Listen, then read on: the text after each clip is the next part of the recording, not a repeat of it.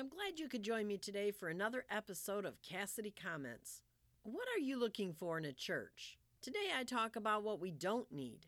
If you enjoy these podcasts or my daily scripture reflections, I hope you will subscribe and share them with a friend. We were at a local retail store trying to find a gift. After making my selection, I stepped in line behind a woman with a confusing array of discounts. What caught my attention was the price tag hanging off the clothes she was wearing. She was standing there sock-footed. I finally gave up and went to another line, but I still don't know why she was at the checkout looking like she just walked out of the dressing room. More frustrating, as my husband and I later discussed in the car, was the rewards dollars, coupons, and email discounts the store offered to make you feel like you were getting a good deal on their overpriced clothes. Why must they make it so complicated? Just offer us a reasonable price and let us buy it outright. It reminds me of the time one of our daughters worked in retail and the store decided to discontinue all of their coupons and special pricing. I seem to recall our daughter saying that people hated it. They wanted their discount points and sales promotions. I guess people like to feel like they are getting a good deal, even though it is just a ruse. This kind of thing goes on all the time outside of retail clothing stores. It is especially prevalent when it comes to religion.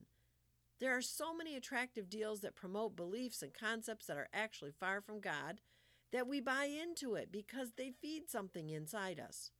Like a coupon special meets our budget, we look for a religion that meets our needs.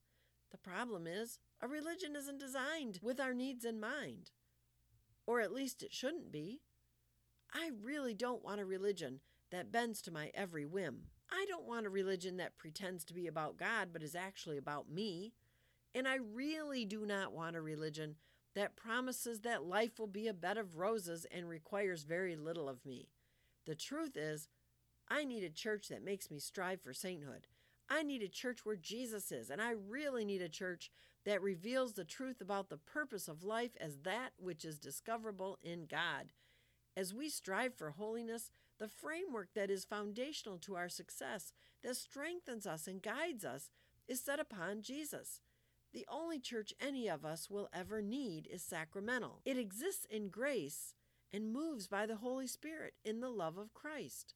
We don't need splashy marketing or a variety of me-centric promises. What we do need is an amazing group of disciples. Are you ready to be a part of that? If you are, let's talk about it. My contact information can be found on my blog at janetcassidy.blogspot.com. Thanks for listening. I'm Janet Cassidy. I hope you have a blessed day in God's Word.